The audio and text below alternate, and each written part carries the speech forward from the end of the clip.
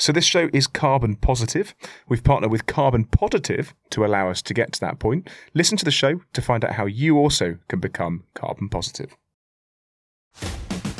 I have one GCSE, I'm dyslexic, I'm dyspraxic, and I have mild ADHD, which makes things rather exciting when trying to run a business. However, I have built multi-million-pound businesses with no investment, and now I invest in others. And guess what? I love every minute. I'm Oliver Bruce, this is my podcast, Success is in the Mind, and welcome to The Journey.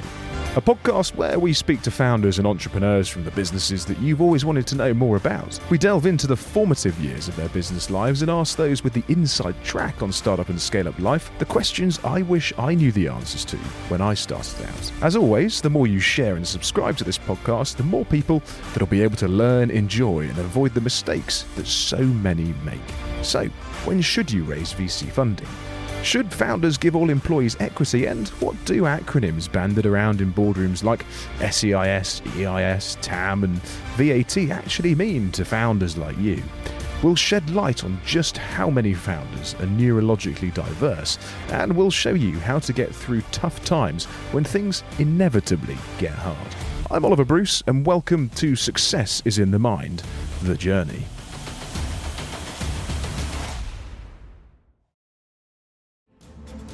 It is very lonely. Founders I know who live in cities with all their friends, it's very lonely because your schedule's very different, your priorities are very different, and most people would probably go insane or get incredibly bored. But I just love repetition. I think the sacrifices and the stress, I was naive to how much it would be. I'm someone that if I don't see regular progress, I'm like, what am I doing this for? I always want to see some kind of growth. This is the first time in my life I've never been bored.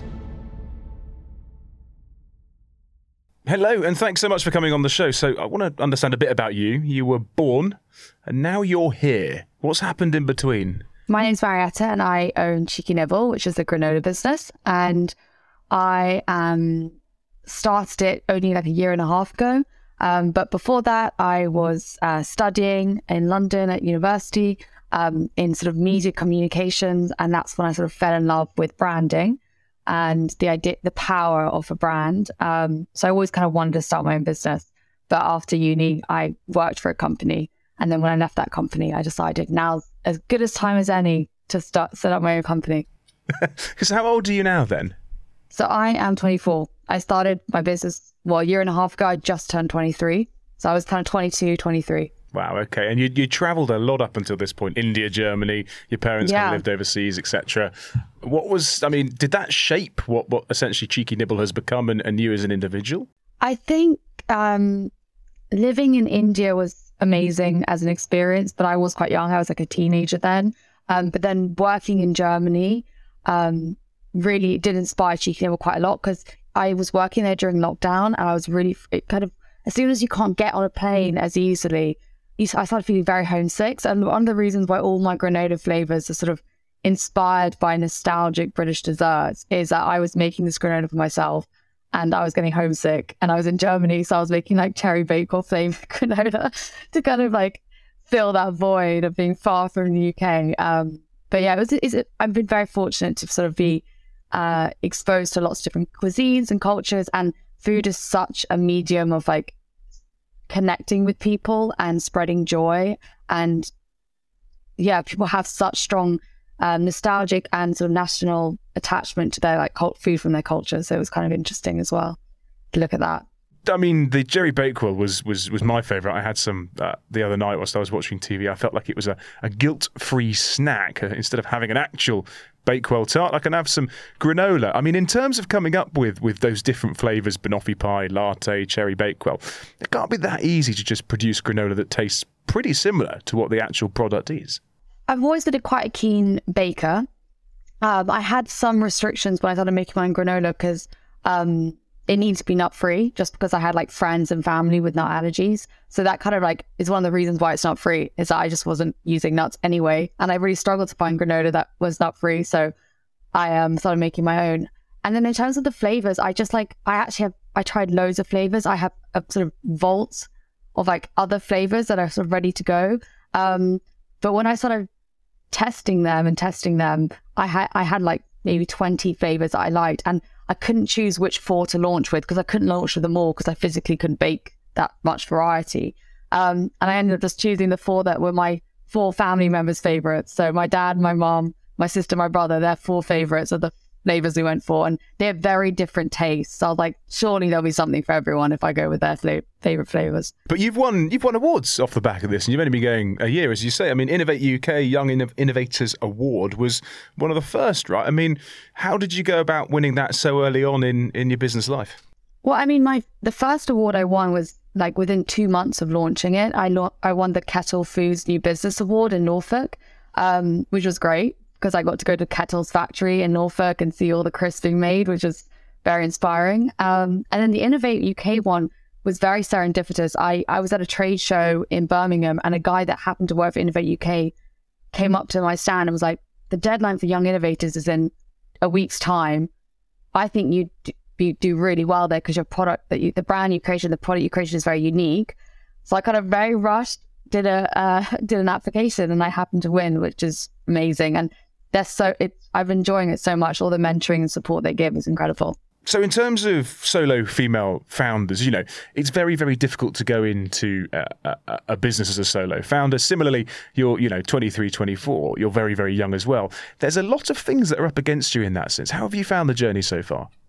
Yeah, I think in some ways being a solo founder is harder because you have no one to bounce ideas off. I also started my business in the countryside. It's very rural. No one here or no one I know owns their own business. So I felt very isolated. But the benefit of that being self-funded is that I know that a lot of female founders struggle to get funding. Women are massively underfunded. But because I was self-funded, I haven't felt the sort of negative implications of maybe being a female founder as much. But definitely being on my own has been difficult for sure. So when you say you're self-funded, I'm assuming that's sort of friends and family, or is that literally your own savings that you have pumped into that? Well, I was, like I said, living in Germany, working in Germany during the pandemic, and I had a very good salary and bonuses, and I didn't spend any money because I was stuck in the pandemic. So I reinvested my savings. I came back to the UK and I was like, oh, I could go on holiday or I could start a business. So I did that. Obviously, I lived in my parents' house and they bought me food and I didn't pay rent. So I was helped out in that way as well, which is a huge privilege. Obviously, not everyone can live at home for free and eat your mum's cooking all the time. No, I know. I wish I still could. So from a neurological point of view, I'm dyslexic and dyspraxic, got ADHD, and yourself, you've got Tourette's and you've also got autism.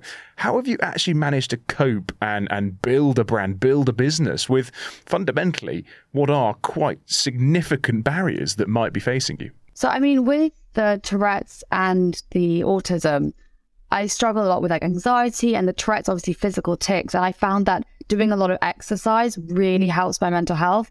It really helps me feel less anxious, more relaxed about change, which is something I struggle with. And also I don't get tics anymore. Like I used to fall over and get tics like every 20 minutes. And then I started really exercising a lot, and that helped massively.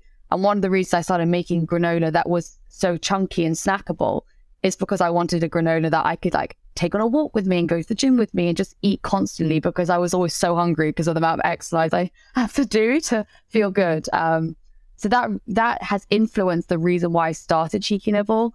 But then also, having started the business, one of the things that's a real superpower, at least for me as an autistic woman, is that I love process and efficiency and I love routine.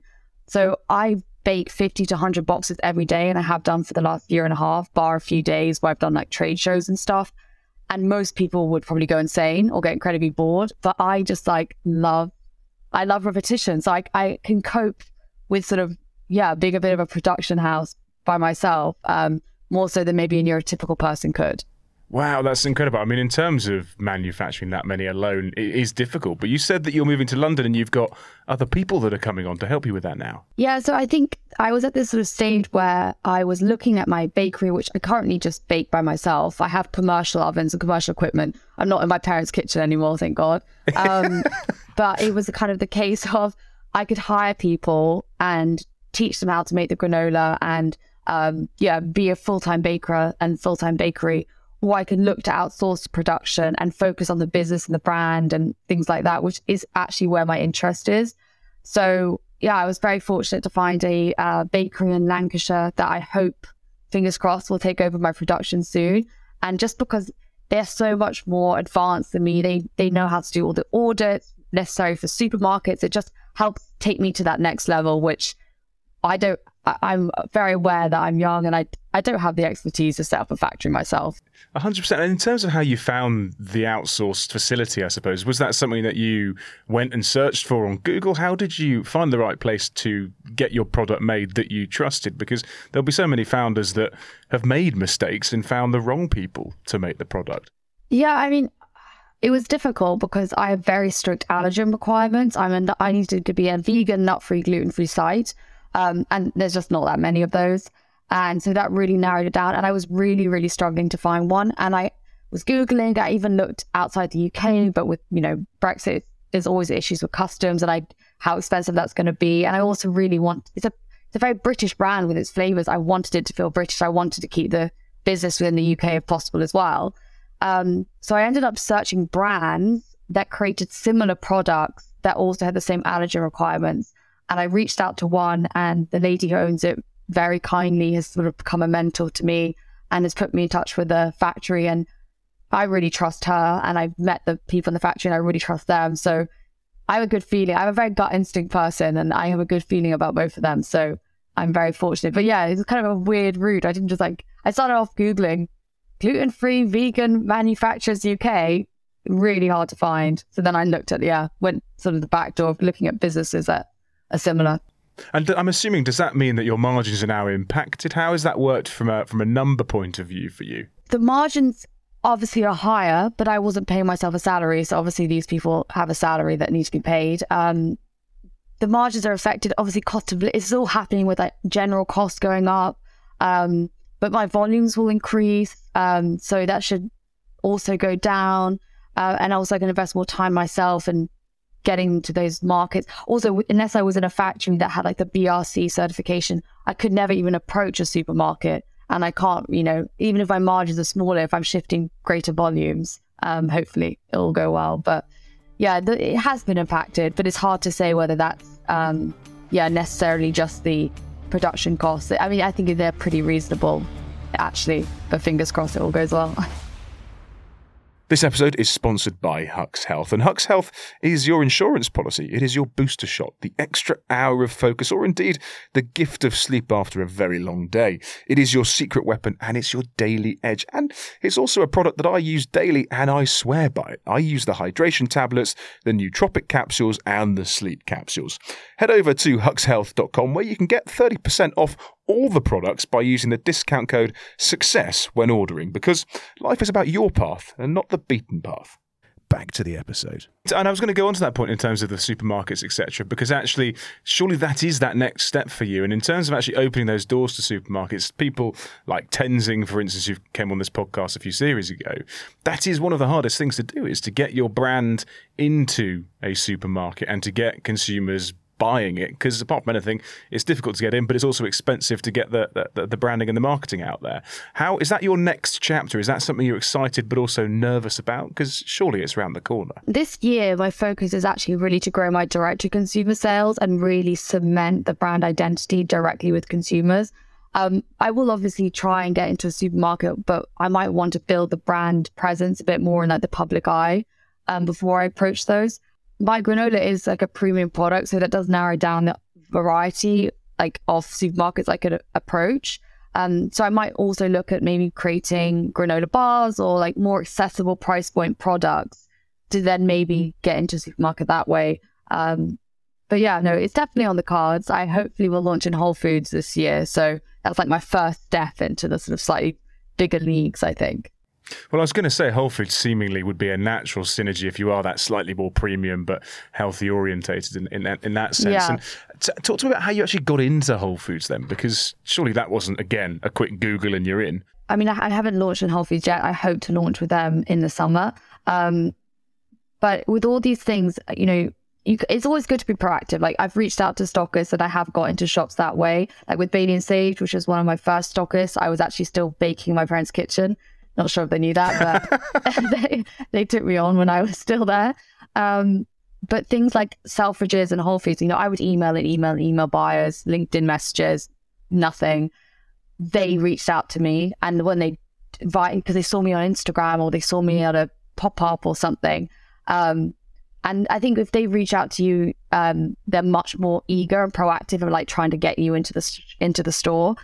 So if I was to give anyone advice, is yes, be proactive, email them, because why not? But also just get your brand into a pop-up or a trade show or something, because they'll chase you if they feel like they found you rather than the other way around. Yeah, 100%. And actually, the way that you've created noise, and again, this is how I came across you, was through Mountain Base, who are, funnily enough, filming us in a week. But in terms of that branding and that sort of marketing side, which you enjoy, the actual brand of Cheeky Nibble is so authentic and feels old school, but yet quite current in an interesting way. And it certainly stands out. What was the kind of concept and logic behind that? So I wanted it to feel like retro and nostalgic because of the flavors, and just like, again, that was sort of slightly homesick at the time. So I was like, just wanted like the sort of creature comforts of home. But I also always loved cartoons growing up. I loved like the Peanuts, which is Snoopy, if people don't know. And just general, I love manga, like sort of Japanese illustration, Studio Ghibli. I just loved illustration in general. So I was like, oh, I want it to be nostalgic, but I also want it to be fun and cartoony. So yeah, it's when I was designing the boxes and drawing the boxes, that's what I was coming up with. Which, it takes a long time to draw the boxes, but that's one of the reasons why the flavors don't come out that often. I hadn't realised that you'd hand drawn all those boxes. They're amazing. Well, I sort of half hand drew them. I designed all the branding myself, and I pencil drew the illustrations, but I kept going on Photoshop on my laptop, and I just couldn't draw it digitally, and you needed like a digital file. So I found this amazing illustrator on Instagram in Mexico, and he just drew them exactly in the style that I wanted them to be drawn. So I like sent him all these pencil drawings and photos of the food, and he drew them. So the images on the boxes he drew digitally based off my drawings. But yeah, having to explain to a Mexican man who doesn't speak English what a banoffee pie was quite interesting. It's like no idea what he was drawing, but he was like, yeah, I'll do it, that's fine. I'm interested in the kind of support that you had around you when you were starting this, because you said you were away, you're a bit homesick, you came back. Obviously, you're now with your parents, you're moving to London. Support circles and people that you spoke to about this concept when you went, right, I'm going to leave my job and going to make cereal and try and sell it. How was that received? Well, I was quite nervous because I moved back to the UK, and I'd given notice, but I had like a month or two left of my notice period. I was working from Norfolk, and my dad was kind of like dropping hints like, oh, what are you gonna do next, kind of thing. He wasn't putting too much pressure on me, but he was kind of looking at jobs. And at the time, I told my mum I wanted to start my own business, and it was like January 2021, and we would go on these long walks because I had to do a lot of exercise, like I'm talking like 12, 15 kilometers a day, walks, like hours. And I would just talk to her about my ideas, and she would be like really encouraging. And we were like bouncing names off each other. And she was just very supportive. She's not like a person that gives her opinion, but she kind of encourages your own thought process. But I was scared about telling my dad. But I think he was very oblivious. I was like baking granola in the kitchen almost every day, like trying recipes, giving them to him. And I think he just thought I was granola obsessed. I don't know. He was like, oh yeah, that tastes like Victoria Sponge. But it did mean that by the time I decided to actually do it, I had like all the flavors, all the branding, the brand name, everything. I'd even trademarked it. So it was kind of like a done deal. And he was like very supportive as soon as he found out. The name Cheeky Nibble, which I came up with and with my mom, and it just felt right instantly. My nickname as a child was Cheeky Monkey, so he just like fell in love with the name as soon as I said it. So I was like, that helps sweeten the pot, I think, as well. 100%. It is a great name, and in terms, I suppose, of how you or where you are now in your career, if you can call it that, I suppose it's a journey, really, isn't it? What does your dad think of it now? Does he look at it and go, wow, that is really, really impressive? Or does he still maybe not quite understand what entrepreneurship actually is? Oh, no, he's the best. Like, he's so proud and supportive. I'm very, very lucky to have very supportive parents, both of them. Occasionally, if I ask him too much advice, he starts like giving his opinion too much, and you don't actually know any more than I do about business because you haven't had your own either. So yeah, I have to put him in his place sometimes, like, because he'll give me advice on like the food industry, and I'm like, I don't know much, but I know a little bit more than you do on this now. So yeah, there's a little bit of that still, but he's really supportive, and he's like my biggest fan. He goes around and tells everyone about it, which is very embarrassing, but it's sweet. Oh, that is amazing. And I suppose that's, being as candid as you have been in terms of not knowing a vast amount when you start out in the industry that you're actually starting out in, I think is an issue, not an issue. It's a thing that entrepreneurs full stop face, right? I think no one goes into an industry when they're starting their first company knowing everything about it. But, to dial it back 6, 8, 12 months to where you are now, what have you learned that you, A, didn't realise, and B, may have thought actually just wasn't a thing in the industry that you are, apart from regulations? I think that, there's a lot of like little nitty gritty things that I just didn't even think about, like the weight of my product and how that would affect shipping costs, and the fact that in order to try each flavor, it's going to be twice as much to ship than if you try 3 flavors, just because of the thresholds of Royal Mail, like things like that I just didn't think of. My job in Germany was basically to help create brands for cosmetics companies. So I did actually have quite a bit of experience knowing what and I worked for a manufacturer, so I knew kind of a bit of what it takes to get an idea and bring it to life and go through the manufacturing and put it on the shelf in terms of labeling, registering businesses and stuff like that. So that wasn't too shocking for me, but I think probably the biggest takeaway for me when starting a food business in the UK was like learning where to get the message out there. Like I started off very early with like Instagram and social media, which really helped. And I think I've slightly underestimated how quickly I would grow just through like reaching out to an influencer. I think I spent a lot of time investing in the look of the packaging, and I was surprised when I reached out to like someone with 500,000 followers on YouTube that they actually wanted to try it without knowing what it tastes like. And I think that is because of the branding. So it grew very quickly, and within like a month, I had to leave my parents' kitchen just because I couldn't cope with the baking anymore. That's a great problem to have, though, that you grew too quickly. And I suppose in terms, 100%, in terms of what you're shifting or selling or distributing at the moment, then just to put it into context, kind of where are you on that journey? How much do you shift on a daily or a weekly basis? I think it does depend seasonally. January is normally a bit quieter than like Christmas and summer, but I'm probably around 200 boxes at least a week. At least 200 boxes. At the moment, I'm baking around 200 boxes, but January is always a bit quieter. Wow, that is a huge amount. And in terms of when you upscale now to your new manufacturers or your new producers, I suppose, where are you wanting to take it in terms of numbers from a sales point of view? I would be happy with a sort of 20% growth in sales, just because the fact that when I'm manufacturing in a factory, I have a better shelf life because the packaging is having a slight change, which just opens me up to look at international retailers. At the moment, my shelf life is too short to even go outside of the UK. And also because of the accreditations of the factory, I can then go to like Ocado, and I can go to supermarkets. And also the way that they will deliver the package to me is in pallets. And a lot of times when you can deliver something by the pallet, it opens up new retailers as well. But even if I don't get the growth this year, I want to focus, now that I'm no longer baking so much, I'm really going to push the marketing and try and spread brand awareness, which I hope will grow my direct-to-consumer sales. So even if my wholesale orders don't go up necessarily, my margins are better direct-to-consumer anyway. So I'd probably still be quite happy to just grow that by like 5%. 100%. And in terms of scaling it from an investment point of view, are you looking in the near future at getting an injection of cash so that you can hire people or invest in brand or, push the product more?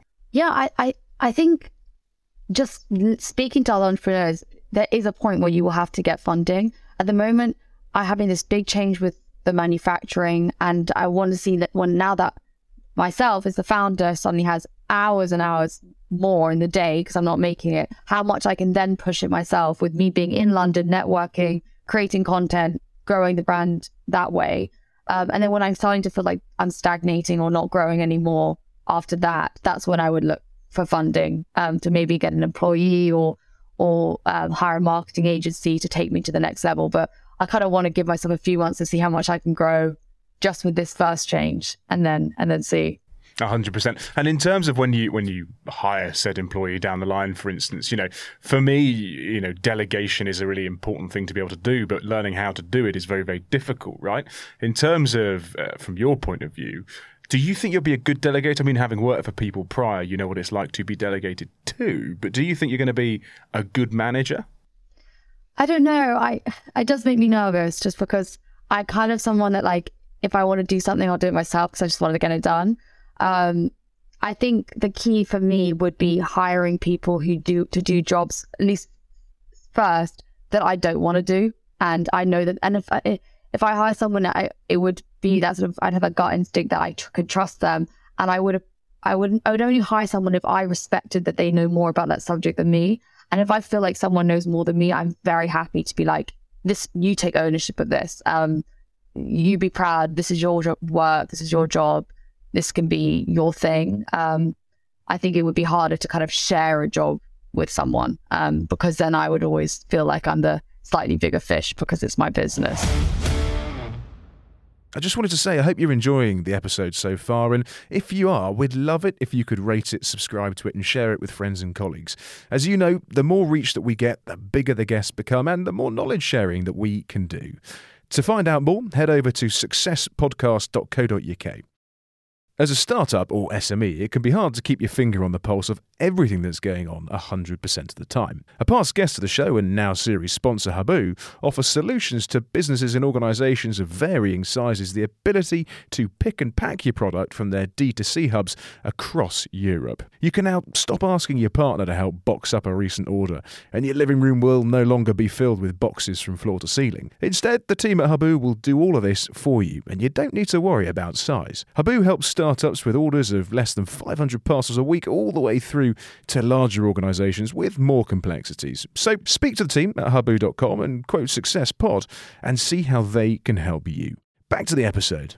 In terms, I suppose, of working and managing yourself as an individual right now, with whatever neurological things you've got going on from Tourette's, etc. point of view, how do you compartmentalize? How do you take a step back, and how do you go, this is what I want to do today, this is where I'm going to go? Because, you mentioned about going through the routine of 50 to 100 boxes a day. That was just good because you enjoyed doing that. But when something off-piste comes along and, a spanner gets thrown in the works, how do you deal with that? Because some people with autism, for instance, would deal with it badly and maybe not get the most out of themselves. I can react badly sometimes if something like dramatic happens. Normally I'm lucky that I bake very early in the morning, so I kind of have done my bake by midday, and then I just work. I do all my admin on the treadmill as a walking desk. So even if something very stressful happens, because I'm like exercising, it helps regulate my heart rhythm. That really helps me stay sort of like calm. But I also think that things that I would probably overreact to a year and a half ago, I don't so much anymore. I think the more times you're exposed to a drama or an issue that feels like the end of the world, and then a week later you can't even remember it. Like I used to overreact if a customer had a box that arrived damaged. I'd be like so upset. And then actually, obviously I don't want that to happen, but most customers are super lovely. And if I send them a replacement box and an apology email, they're really sweet and kind back, and they often write reviews saying amazing customer service. So there's always a silver lining. And delays in a shipment always sounds really bad, like for ingredients, if it delays or something like that. But then you let your stockist know there's going to be a delay, and they're also really nice. It's not often as big a deal as you think it is. And now I kind of don't react as badly because I had the sort of experience that it will all be okay in the end. Yeah, and in terms of, if you dialed the clock back even further to school then, were you as pragmatic with the way that you ran your schooling career, ran your life, or is that something that you've learned literally through business? I think I'm definitely much more productive now than I was at school. I did enjoy relaxing, and I was probably a bit lazy with schoolwork. I think one thing I struggle with a lot at school is that, as an autistic person, if I'm interested in something, I can work on it 100% of the time with 100% energy, probably more than a neurotypical person could. I just become obsessed, and that's what my business is for me. At school, if I didn't enjoy a subject, I would not revise at all. I would barely do the homework. I really struggled to do anything I wasn't interested in.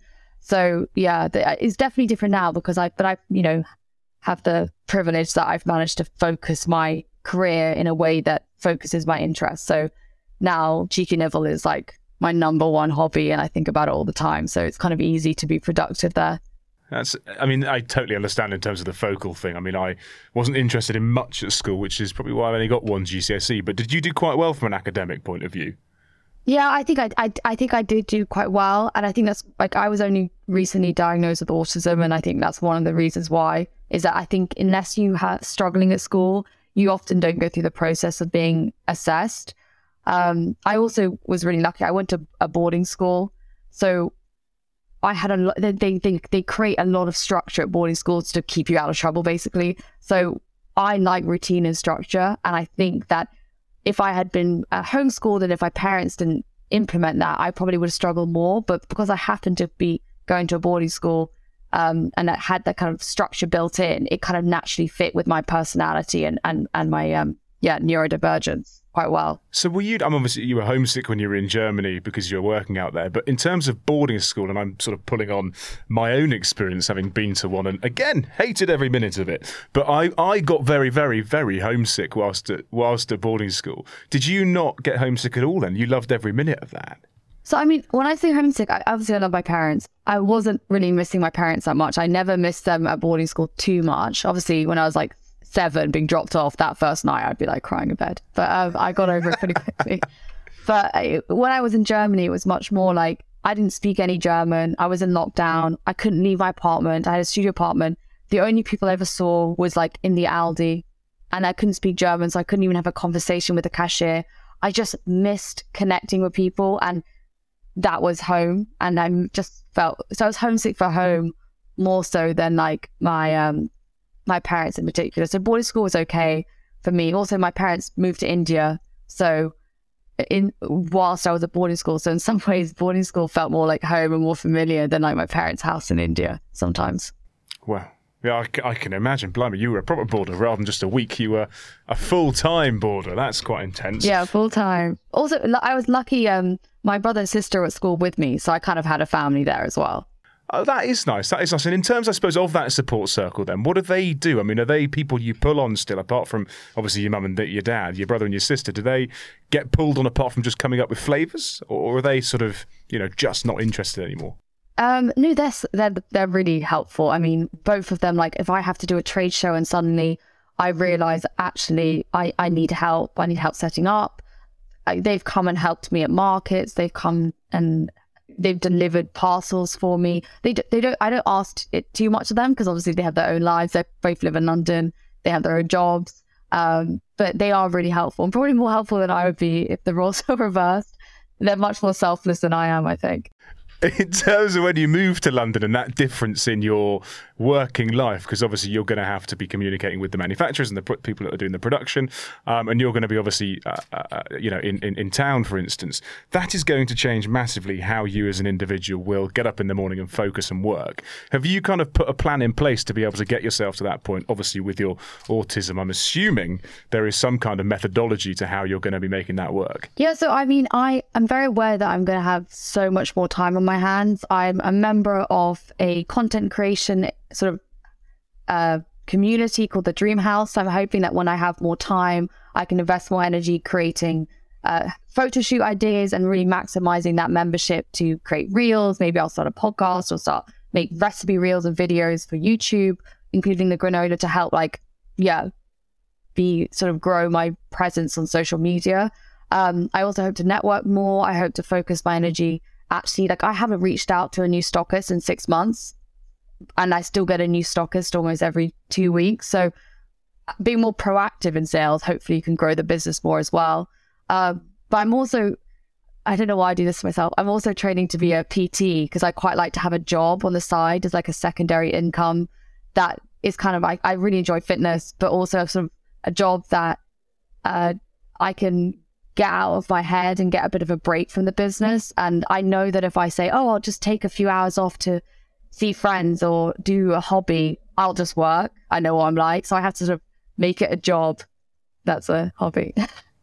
Wow, that's really interesting, the fact that you're taking on a side hustle when you've got your own business. I mean, do you think that is, I mean, obviously for you that's a great thing, but in terms of coping mechanisms, I mean, that's something I haven't heard of in terms of taking on more work to try and turn yourself off from other areas of life. In terms of the fitness side of things, how did you discover that was the way or that was the methodology that helped you kind of get over your tics, for instance? Because I've never heard that before. Yeah, I mean, I don't think it would work for everyone. I was very fortunate that my Tourette's syndrome was very physical, and it definitely was exacerbated by anxiety. So when I was speaking to a neurologist, and they were saying that, there are drugs that you can take, but they're very extreme side effects. They're technically for schizophrenics, which I was like, oh, I don't think it's that bad that I need to do that. And we could Botox your muscles to freeze them, but then you might just start ticking somewhere else.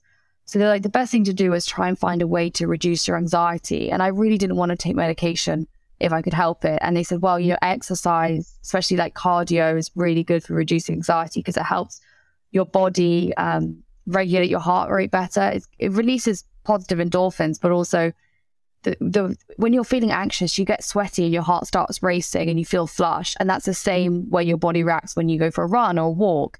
So it will help trick your brain not to tick as a response to those kind of physiological stresses. And so I tried that and it worked for me. So that's kind of what I've stuck with. And yeah, I'm very lucky that running my own business allows me to kind of do my admin on a treadmill walking desk. If I had to do a 9-to-5 office job, I wouldn't be able to exercise as much. And I think I'd really struggle with that. Wow, it's an amazing kind of deduction, I suppose, of how to solve it. But I suppose it makes so much sense. And in terms of, you strike me as an individual that isn't doing it for the money in any way. You don't want to grow the business and make 30-40 million quid down the line. That isn't exciting to you. It's more the lifestyle, the control, and the way of being, I suppose, as to why you've started this. Do you think you're going to always have this as a lifestyle business and grow it to a point that you're comfortable with, but never really get rid of it because it allows you to have more autonomy in your life?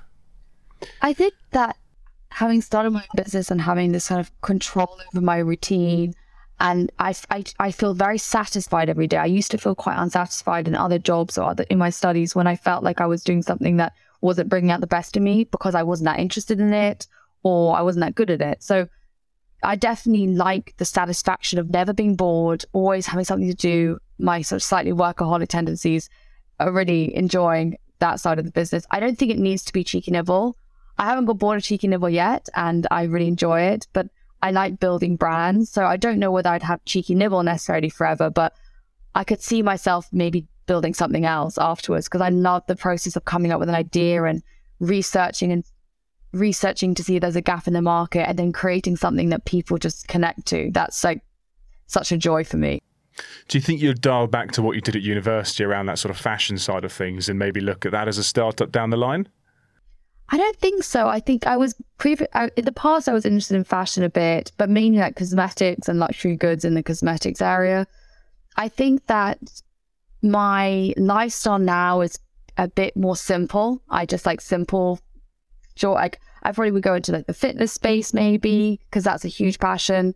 Or food. I love the food industry. I think the people I've met in the food industry are so kind and welcoming, more so than sometimes people I've met in the fashion industry. So I just think it's a nice environment to be around, and it has a very broad, because of all the different cuisines and cultures, you get a really diverse mix of people as well, which I enjoy as well. Which you don't really get in Norfolk, I'll be honest. No. As I'm looking forward to being back in London. I'm looking forward to that for sure. I love, I like eating other food. And like every time I go to London, it's like Vietnamese, Korean. I always want to try something new. Here there's good roasts and that's about it. This episode is sponsored by Hux Health, and Hux Health is your insurance policy. It is your booster shot, the extra hour of focus, or indeed the gift of sleep after a very long day. It is your secret weapon, and it's your daily edge. And it's also a product that I use daily, and I swear by it. I use the hydration tablets, the nootropic capsules, and the sleep capsules. Head over to huxhealth.com where you can get 30% off all the products by using the discount code SUCCESS when ordering, because life is about your path and not the beaten path. Back to the episode. In terms of sacrifice, that you've made personally, what have you had to kind of say no to or sacrifice to get to this point, to get through your schooling career, to get to the next chapter in your life, for instance? Like, what have you had to physically sacrifice to get there? I think that obviously when I came back from Germany, I could have got a job in London where all my friends were. It is very lonely, so running your own business anyway, even like founders I know who live in cities with all their friends, it's very lonely because your schedule's very different, your priorities are very different, but also physically being removed and living not only where none of my friends are, but also in a very rural village in the middle of nowhere. That's a big sacrifice. I think I was naive to how lonely it would be, but that naivety got me where I was because I wouldn't have started it maybe if I'd known how isolating it could be. But yeah, definitely I've had to sacrifice my friendships, relationships, not having time to see people. And if you don't invest time in friendships and things, they can fade away. So I'm looking forward to being back in London and reconnecting with some friends. So, I mean, in terms of then, you say about being naive, and everybody says that going into business, naivety is sometimes quite a good thing. Do you think you'd have actually done it had you realised what you were in for? Or do you think you'd have run a mile? I don't know, because I think the sacrifices and the stress, I was naive to how much it would be. And also the kind of it is quite daunting knowing that the future of your life and your economy and how much you could afford to live off is solely dependent on you. You haven't got a team of people or a boss or established company that will just pay you a salary every month. And yeah, it'd be great to be promoted, but you could always look for a job elsewhere. I'm solely responsible for my own future. That's intimidating. And I was naive to that. But also, this is the first time in my life I've never been bored. And as much as the sacrifices have been hard, the thing I hate most is being bored. And I've found it so exciting and so interesting and engaging that even with hindsight, I don't think I would give that up. And even if it wasn't Cheeky Nibble, I think I would do something else. I would have to... I can't imagine a job that would keep me as sort of stimulated and engaged as my own business. Do you think for those that are, 20, 21, 22, 23 years old, for instance, and going into business, and I started when I was 19, I'm now 29, although I look a lot older.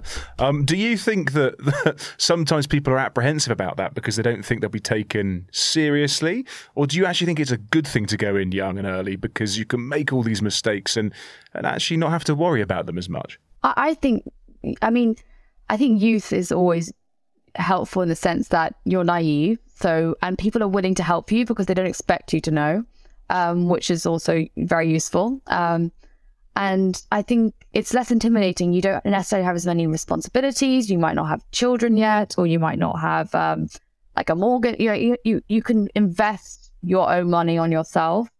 And I think also there's less fear of failure because ultimately, if you do fail, you have time to start a new career, which I think is maybe when you're older, not that that should restrict you when you're older either, but there might be a little bit more of social pressures not to completely restart your life. So I think that is helpful. But then obviously if you're older, you might have more experience and more capital to invest in yourself. So there's probably two sides. Having done so, I think being younger is always better, but it's less scary. Maybe. Are you scared of what's around the corner in the next couple of years as you kind of start to actually grow the business into something that's more than just yourself? Does that kind of keep you up at night with a little bit of apprehension? Yeah, it's weird. It's kind of like I'm half scared of not being successful and then also half scared of being successful. It's kind of like I think when especially right now, because I do everything myself, the thought of being a big business seems overwhelming. But the reality is, if I ever have a big business, I will have a team of people to help me. I won't be by myself anymore. So I have to remind myself that, if you are making thousands of boxes for Waitrose, you will not be baking them all yourself. Calm down.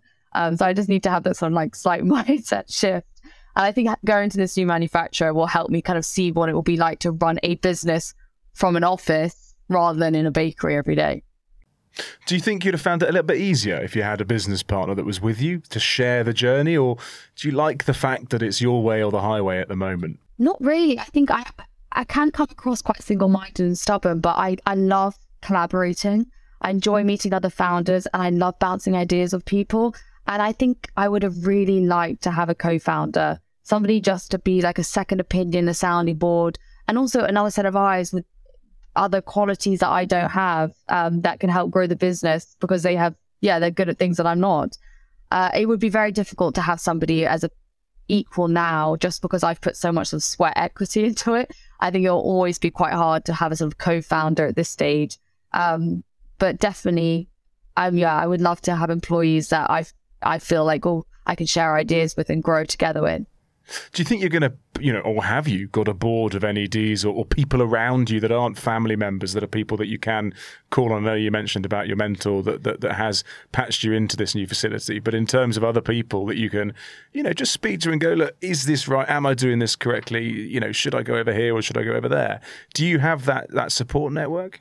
I mean, at the moment, I have a really great support, because I won this Innovate UK award, which includes like an hour or two of sort of sit down Zoom call mentoring every week, which I love. And my supervisor is amazing. So that's honestly, the grant's obviously great, but the biggest benefit of the award, especially if you're a solo founder, is that mentoring access and just her help and her putting me in touch with people that could be useful and just bouncing ideas of her. Even if this isn't an area of expertise, just having someone to talk to who has dedicated time to be interested in your business is great.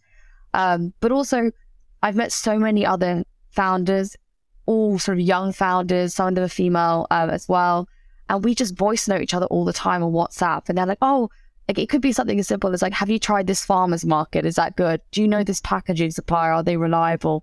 I'm struggling to find this. And we just send each other questions all the time. Or if one of us is creating new packaging designs, we'll put it on the group chat. So we've kind of built our own communities, which I really value. And I hope I'll continue to have, even if I get bigger. How do you find those kind of communities then for individuals that are wanting to join a community or thinking about starting up? Where do you go to find that kind of camaraderie? So, I mean, a lot I meet through networking events, and the ones I just click with, I stay in touch with. I also have actually had a lot of young female entrepreneurs reach out to me, and they're sort of pre-launch. They haven't quite yet launched yet. And they've fallen in love with the brand, and they've kind of asked me questions like, how did you start your business? And I see us as sort of equals, because I get equally inspired by what they're about to do. But I guess I have kind of been quite helpful as somebody a bit further down the road, giving them advice. So that's happened a lot, actually, like maybe 4 or 5 times. Young female entrepreneurs who want to start their own food businesses have reached out, and I've tried to be as helpful as I can. But they're also going to be super helpful back at giving feedback on things I've asked them. As a startup or SME, it can be hard to keep your finger on the pulse of everything that's going on 100% of the time. A past guest of the show and now series sponsor Habu offers solutions to businesses and organisations of varying sizes the ability to pick and pack your product from their D2C hubs across Europe. You can now stop asking your partner to help box up a recent order, and your living room will no longer be filled with boxes from floor to ceiling. Instead, the team at Habu will do all of this for you, and you don't need to worry about size. Habu helps startups with orders of less than 500 parcels a week all the way through to larger organisations with more complexities. So speak to the team at habu.com and quote SuccessPod and see how they can help you. Back to the episode.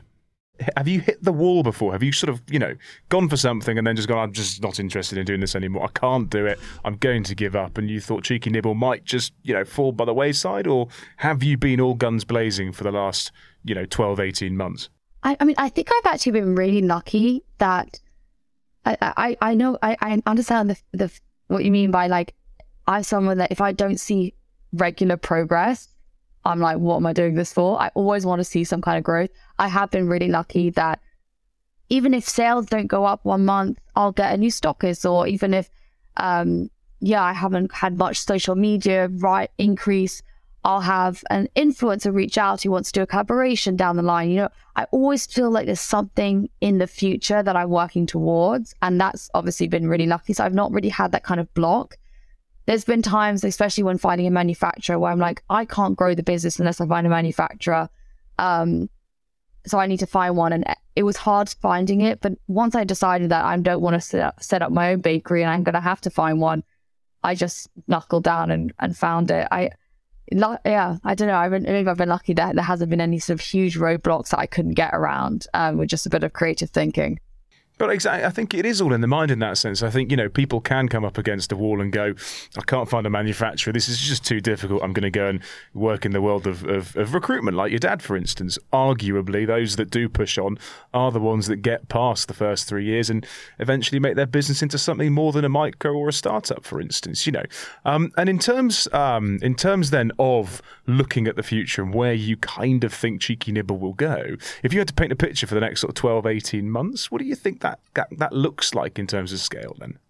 I think the next 12, 18 months, I hope to have been in Whole Foods, and I also want to start creating more products and not necessarily more flavors, but I want to make like mini accessible bars or boxes and get into maybe like an airline or some hotels or cafes, just like increase my opportunities for the types of retailers I could have by creating a product that's more on the go than like a cereal box in the cupboard. And that I hope will sort of start building the brand awareness and building this idea of Cheeky Nibble being a sort of fun, delicious snack brand.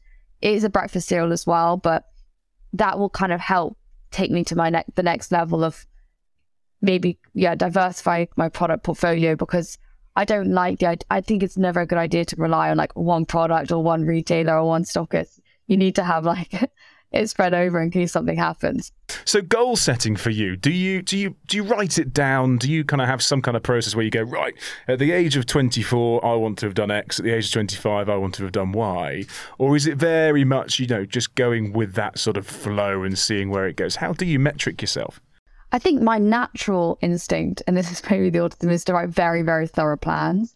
But actually what's been good for me doing Cheeky Nibble is that a plan becomes redundant, or a business plan becomes redundant within like a month. So don't spend too much time and energy creating very specific goals, because some goals might not be possible and some new opportunities might arise that you actually want to postpone a goal because you want to take this new channel that's presented itself. So I do write business plans quite often, and I write ideas of what I want to do in the next few months. Like I might have a dream stockist or a dream sales growth or whatever. But yeah, I'm also much more receptive to change than I probably previously would have been. And that's obviously something I've had to learn to cope with as a founder and as an autistic founder.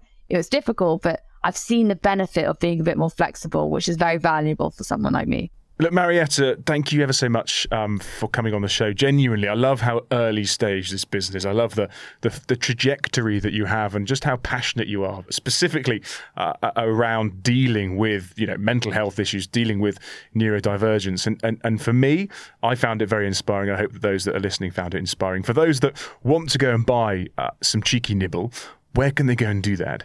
So I have a website, which is www.cheekynibble.com, and on there you can buy my granola. There's also a map which shows where I'm stocked in the UK, so if there's one near you. I'm always happy to help you support my local stockists, because I tend to be stocked in quite like small delis and other small businesses that are great as well to explore.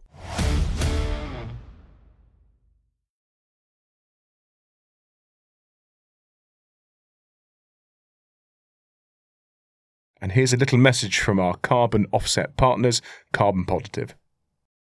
So, hey, Andrew, thank you so much for joining us. We obviously wanted to introduce you because you guys are happily supporting us from a carbon positive point of view, trying to get the podcast Carbon Positive over the next 12 months. But I wanted you to tell the listeners why you chose this podcast and, what's so special about Carbon Positive from a non-for-profit point of view. So we decided to choose Success in the Mind podcast for a couple of reasons. It's not necessarily our absolute forte because of our position being a not-for-profit, but it definitely aligns with some of the aspects that we do and that we want to support podcasts with in particular. We want to make it easy for podcasts to be able to become carbon positive and to be able to make their podcast environmentally friendly and show their listeners that they have a social conscience. We understand that it's difficult for people and it takes a lot of time sometimes, and we wanted to give podcasts the tools to be able to calculate and offset their carbon footprint throughout their whole podcast, which goes from everything from production to their listeners across the world, and to be able to offset that footprint and become a carbon positive podcast. So, I mean, for us, it's something quite close to our heart. From a business point of view, we're very much focusing on becoming carbon neutral. Now, with regards to the podcast, you guys are kindly helping us along the way of becoming carbon positive. So 120% uplift on that, essentially. Just talk to me about how you're going to make our podcast carbon positive over the next 12 months. We essentially use an algorithm to calculate the carbon footprint of every podcast. So with that algorithm takes into account lots of different factors, basically everything from listener location, listener device choices, global electricity consumption. For example, with the device choices, if someone was to listen to a podcast on a mobile phone, it's 600 times less energy intensive than if they were to listen to it on a laptop or computer, for example. So we'll take all of that information and we'll create a custom plan that will be specifically tailored towards successes in the mind. That will help us in two ways. It will help us to make sure that we can keep really up-to-date statistics for every single podcast, and it will also give us a good idea to make sure that the algorithm is calculating efficiently. You know, you're a non-for-profit business. B, I don't think you've necessarily worked with podcasts necessarily like ours before, so it's really exciting to be on that journey with you, helping you guys do it, but similarly sort of seeing what you guys want from us equally. No, you are absolutely our first major case study, which is super exciting for us because it really gives us some in-depth data that we can use to help every other podcast. 80 to 85% of the podcasts that are produced will be able to offset their carbon footprint for less than the price of a takeaway coffee every month. We see podcasting as quite a young industry, which means that we have a unique opportunity to be able to get in there early and to support podcasts to become carbon positive and make podcasting the world's first carbon positive medium. It's properly exciting to be on that journey with you. And I know you guys are based out in Switzerland and we're obviously based in the UK, but to be able to come together remotely is very exciting, and to be able to see our podcast become carbon positive over the next 12 months for me is just another reason to get involved in it. So thank you very much for asking us to get involved. In terms of people that are listening to this show and every other show, where can they go to A, find out more about Carbon Positive, and B, what do they need to do to get in touch? The place to find out more would be to go to our website, www.carbonpositive.com. But then, as we all know, every business comes with unavoidable carbon footprint. We understand that offsetting isn't the absolute answer, but we can make the industry better, first of all, and then what is unavoidable footprint we can try and offset. There'll be a tips and tricks page on the website which will help to reduce, first of all, and then there's a really short little page on there that you can input 2 pieces of data, monthly downloads and average listening time. And then within 2 minutes, a podcast can become carbon positive. I think it's worth saying as well, the footprint of the podcasting industry is 1.7 billion kilograms of carbon per year, just because that doesn't really mean anything to me a year ago, but now it does. It's equivalent to 2 million flights from London to New York every year, or alternatively, a flight every 15 seconds. It's a drop in the ocean as far as the world is concerned, but if we can reduce that and obviously eventually bring that down to zero, or even bring it into the positive section, which is what we're hoping to do, then we hope that should make a difference. Wow. 15 flights a second, carbon positive. I love it. I'm glad we're involved, and thank you so much for thinking of us, Andrew. Thank you very much, Oliver, for speaking to me.